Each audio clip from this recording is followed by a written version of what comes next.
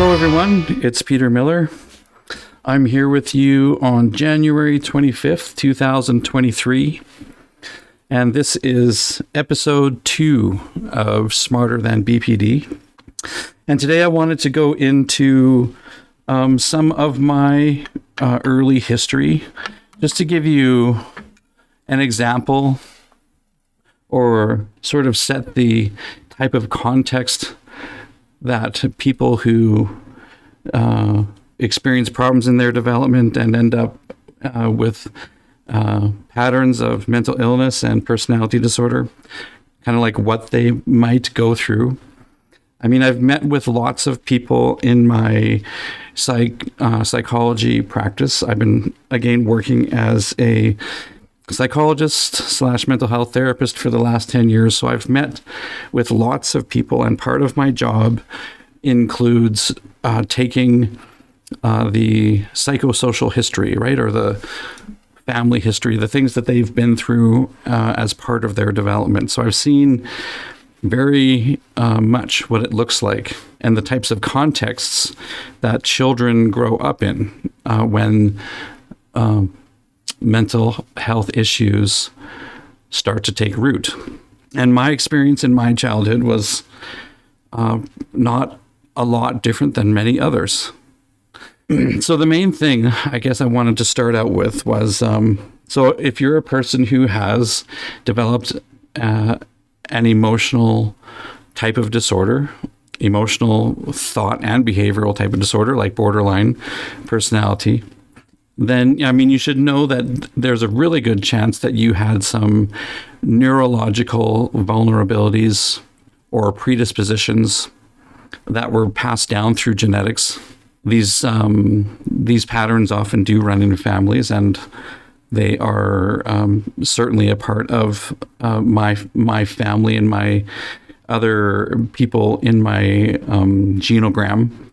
I don't know them all very well, but I suspect that there is similarities that goes back generations.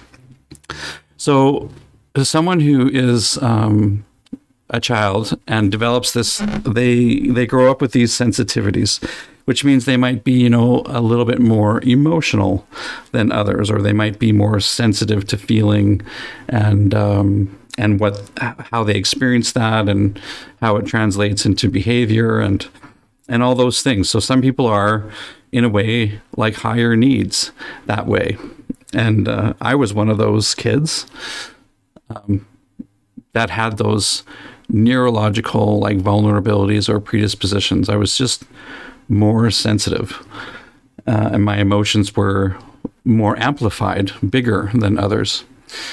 And then the other part that you need to understand is that there can be an environment that you're in as a child where people don't understand how to work with you very well with your emotions. So they don't know how to teach you or guide you in that way. So they could be parents who are like good parents and caring, but they just don't understand how to do that stuff, how to orient their kids to live in their body with certain types of, all types of feelings, right? I mean, we experience all types. And they may even accidentally make your emotional struggle worse by the ways they respond to you, or they don't respond to you. So, I mean, there can be abusive responses, there can be neglectful responses. And people usually what they do is, I think they carry on the patterns that they observed from their parents, right? So they carry it into their parenting, and that's what they do with their children. And they think that, it's not a problem. I'm just doing what my parents did with me, without even really batting an eye or thinking twice about it. But what can end up happening is a child can have many emotionally traumatic moments where they have, say, they have an extreme emotion of one kind or another, and then maybe they act out in some way or have a behavior, and then the parent sort of just tries to shut them down quickly, or threaten a punishment, or actually punish them for having a certain type of feeling. So when that happens, and these can be many moments in a childhood. So you have these sensitivities, these emotional sensitivities, and then when you experience them in real life, and then in the environment, you get in trouble basically for having feelings. Okay, so that means that you didn't learn anything about what to do with those emotions other than try and hide or suppress them. And that's what people often do, right? They try and hide or suppress their emotional experience because it means if they show it, that they will be in some trouble with the people that they depend on and that they need, right? Like their parents. And sometimes it's others in their life too, that they realize, look, I can't show this part of myself. I can't be myself in this way because it comes with consequences, like hurtful consequences. It's actually worse to show my emotions than it is to hide them. And so that's kind of starts a pattern of what we call emotional avoidance. So you kind of start to live your life in a way where you are always trying to hide that part of yourself. As soon as you start to feel, you try and figure out a way to ignore it or to not show it. And the thing is, and this is something that stood out to me in my own learning and in working with others, that is, if you're living your life to just avoid emotions, then you are not making decisions that are necessarily the wisest. Like your decisions are based on how can I avoid this feeling versus like what would be the best decision to make in this moment. And so people make a lot of decisions in their life based on, that algorithm just to avoid a certain kind of feeling. And they probably do it quite unconsciously after a while. And then when things don't work out very well, and they kind of wonder, like, what am I doing wrong? Like, why don't things turn out the way I want them to? Or why do my relationships fail so much? And a lot of it is rooted in this pattern that they started when they were young in their childhood, and it just kept going and going and going. Now, with people with that are really sensitive, I don't know if you've ever heard of Marsha Linehan. She's the developer of dialectical behavior therapy. She actually describes borderline patients as being like third-degree burn victims. Like, that's how sensitive they are to their experiences in the world. And so, their emotions are much harder to manage and hide. And so they just keep kind of coming out, like even if you do try to hide them, right? Like you just can't. Sometimes you just have full blown or if you have suppress them for a certain period of time, and then they just keep building up inside of you, and then you just can't take it anymore, right? And then you have like an outburst of some kind. And every time you have an outburst, you get in trouble, right, for having an outburst, because you say things or you do things that are offensive or upsetting to others, or that are actually abusive to others, right? Like, you don't really, and then you feel regret after. You don't want to be behavioral in that way, but the emotions are so intense that they kind of take over. And this is what a lot of people who don't understand borderline or understand what it's like, they would say, he just meant to behave like that. He's just, he's choosing that. It's just totally his or her free will. But I'm going to argue that point, and I'm going to say, no, it's not totally free will. Sometimes our emotions do take over. Sometimes they do get the best of us. And I can say, in my life, that as I have learned to manage my emotions better, that I have had, I guess you could say, like improved or more free will, meaning like I can consciously choose more often what I'm going to do in my life, because I'm not just living my life to avoid emotions, right? I developed the ability to feel, or a willingness to feel things that I actually, for most of my life, I didn't even know that I was not willing, or avoiding over and over again. And then having these moments of dysfunction that made my life harder and worse, right? This is the borderline pattern.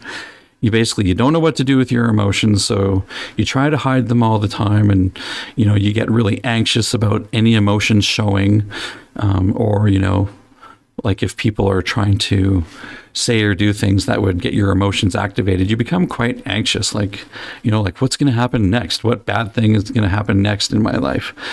And what's going to happen with people that I'm around, and are they going to evoke emotions in me that I can't manage? And you kind of like, what mess is going to happen next, and it's going to be all my fault, kind of thing. So a person ends up in this pattern, right, where they don't manage their emotions well, and they neglect themselves that way, and then it builds up, and it turns into anxiety disorder, depressive disorder, behavioral disorder, and then you just kind of accumulate these bad experiences, and then you remember them all too, right? And you're like, oh my gosh, like I yelled at this person, or I did this hurtful thing, and I regret it. And so you end up feeling lots and lots of guilt and shame, and you just kind of carry this around with you, right? And you also start to think that you're, in general, just a bad person who, like, shouldn't even be alive, right? Like, it can get to that point, right? And that's why people who have borderline sometimes get quite suicidal, or they think that they should be punished, and they could end up self-harming, cutting themselves, or doing other reckless things as a way of kind of like getting back at themselves for being such a bad human being, kind of thing, right? Because maybe they were taught that, when people behave badly, they should be punished for their bad behavior, even if they never learned anything about how to work with their own emotions. And this is one of my beefs with society, I guess, right? And I mean, I guess I can understand how there needs to be consequences to actions, but I mean, shouldn't we also be putting this into a perspective? Like, how much opportunity did this person who has these behavioral problems, how much opportunity did they have to learn and grow and mature? And, did they have the same opportunities as others? Probably not.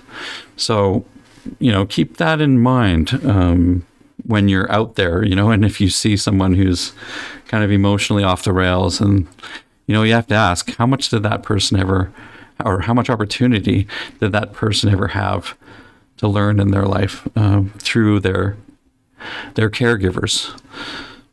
And this has a lot to do with developing healthy attachment as well. So, like, again, your caregivers, they have to know what it means to be able to have a healthy attachment and connection with their child. And just like, keeping a roof over your head and paying the bills and all that is, that's good, but that's not sufficient in terms of developing a relationship, a connection, an attachment with your child. I mean, the child needs to know that you are there with them, that you understand them, and that they can rely on you to be able to grow and learn what it means to live in their body, and not have to be, perfect. So they can have emotional struggles and learn from that, and they can have, make other mistakes in life, and they can learn from that. Like, it's always a learning process. So, you would always say, after mistakes are made, like, okay, what can we learn from this? What can we do different next time? But quite often there's a lot of shaming, that comes from parents. They would say, like, why, you know better, or why would you behave like that when we've taught you otherwise, right? But again, did they learn everything they needed to learn to live in their body?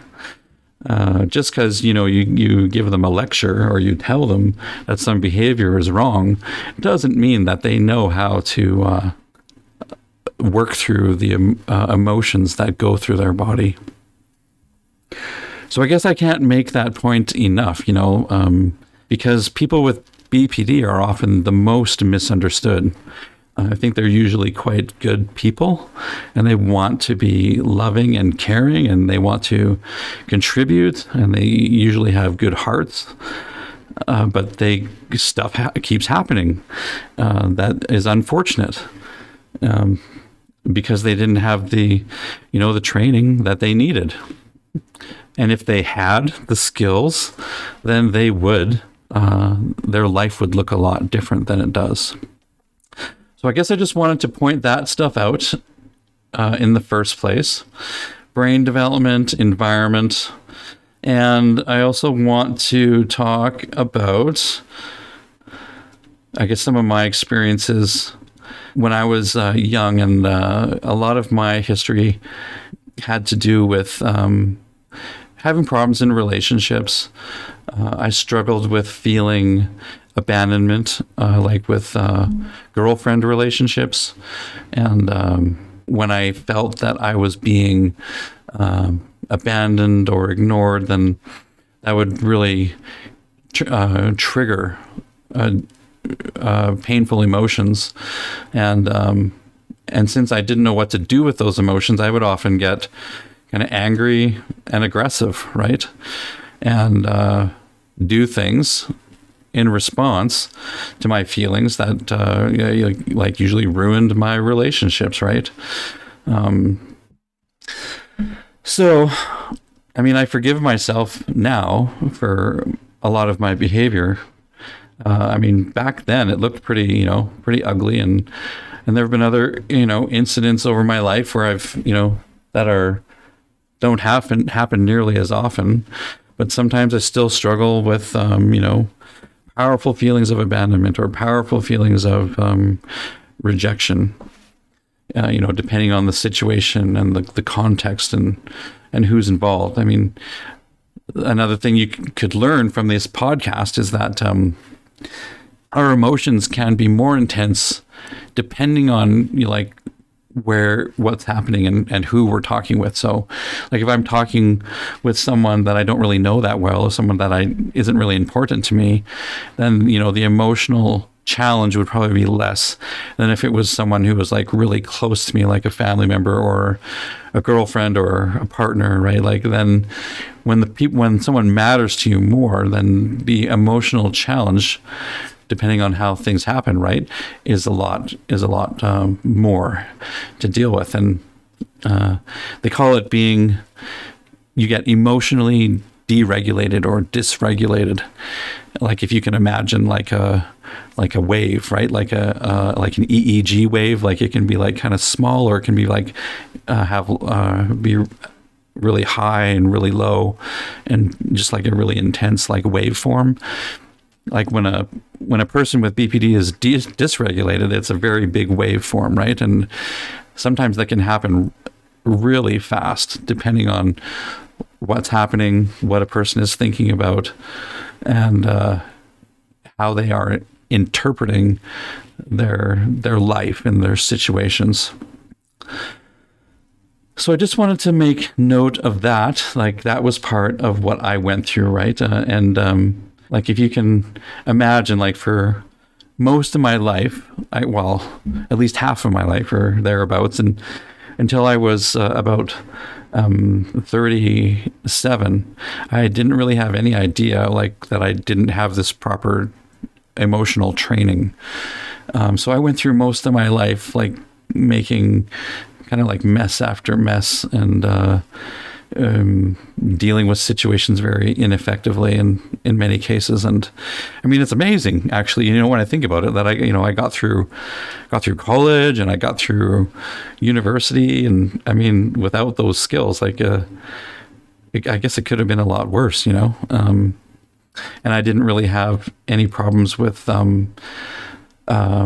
self-harming behaviors, like cutting or any like seriously reckless behaviors.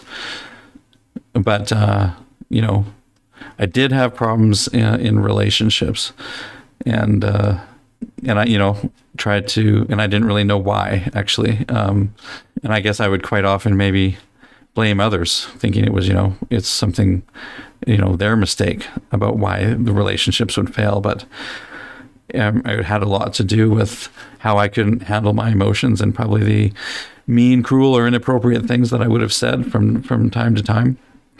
Okay. So, you have to know yourself. That's part of the process of getting better, is really getting to know, where did I come from? What happened to me? And what was the situation? And how much did people know how to be supportive to me? Right?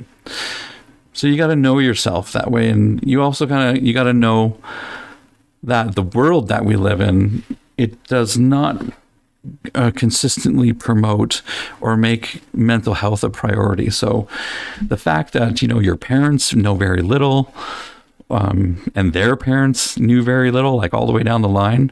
That's the way that our society, or I guess the Western world anyway, that's the way that it's been for a long time.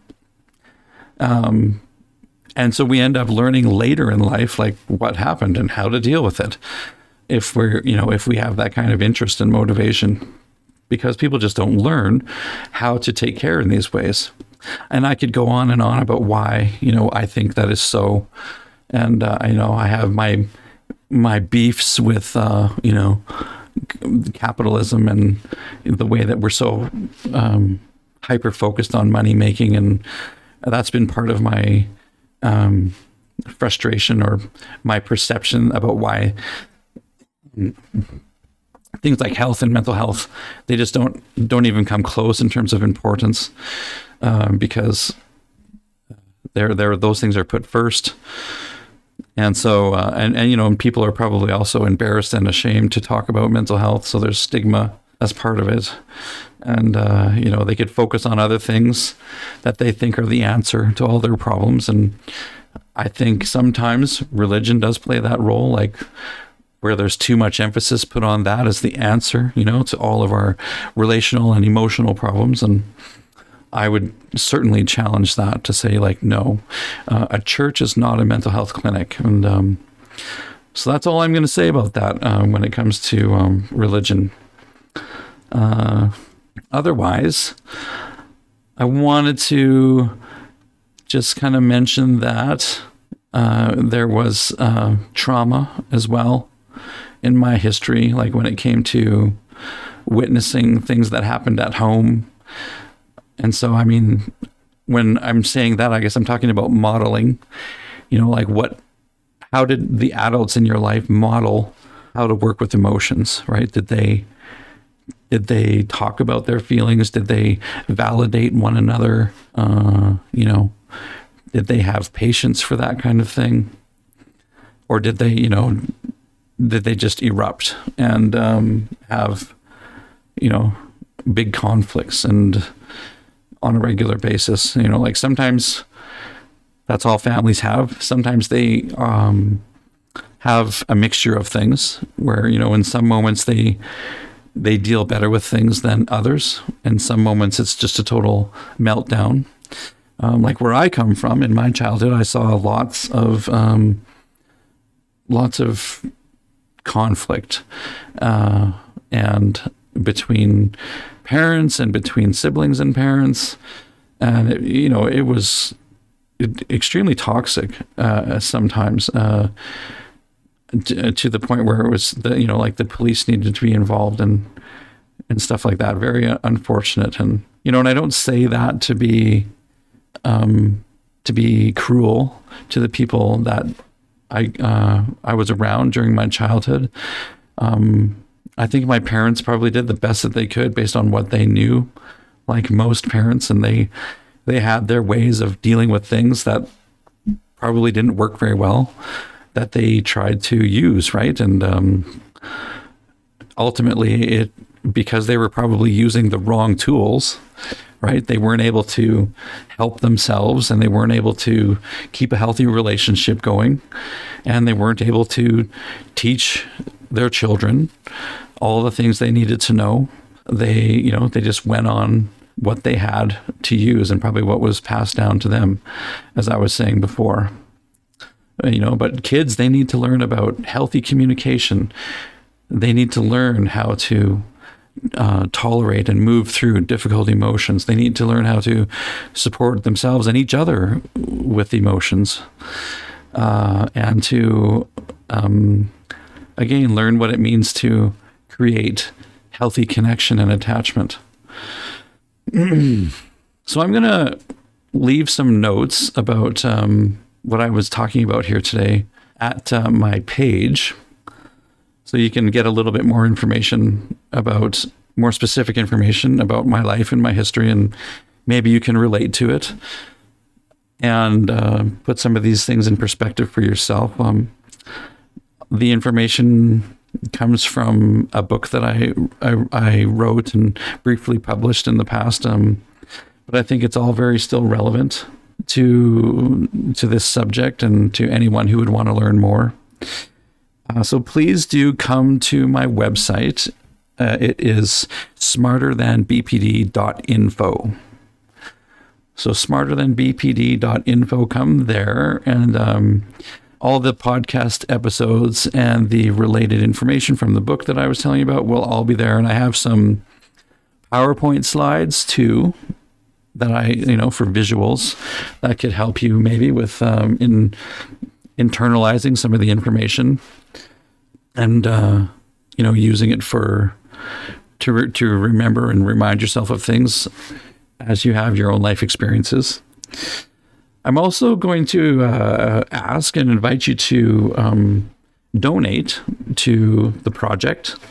I will have a PayPal donation button at the bottom of the smarterthanbpd.info page. So if you just scroll all the way to the bottom, you'll see it there. And, if this information was helpful to you, I would definitely appreciate a small donation. I'm not going to make a podcast subscription thing.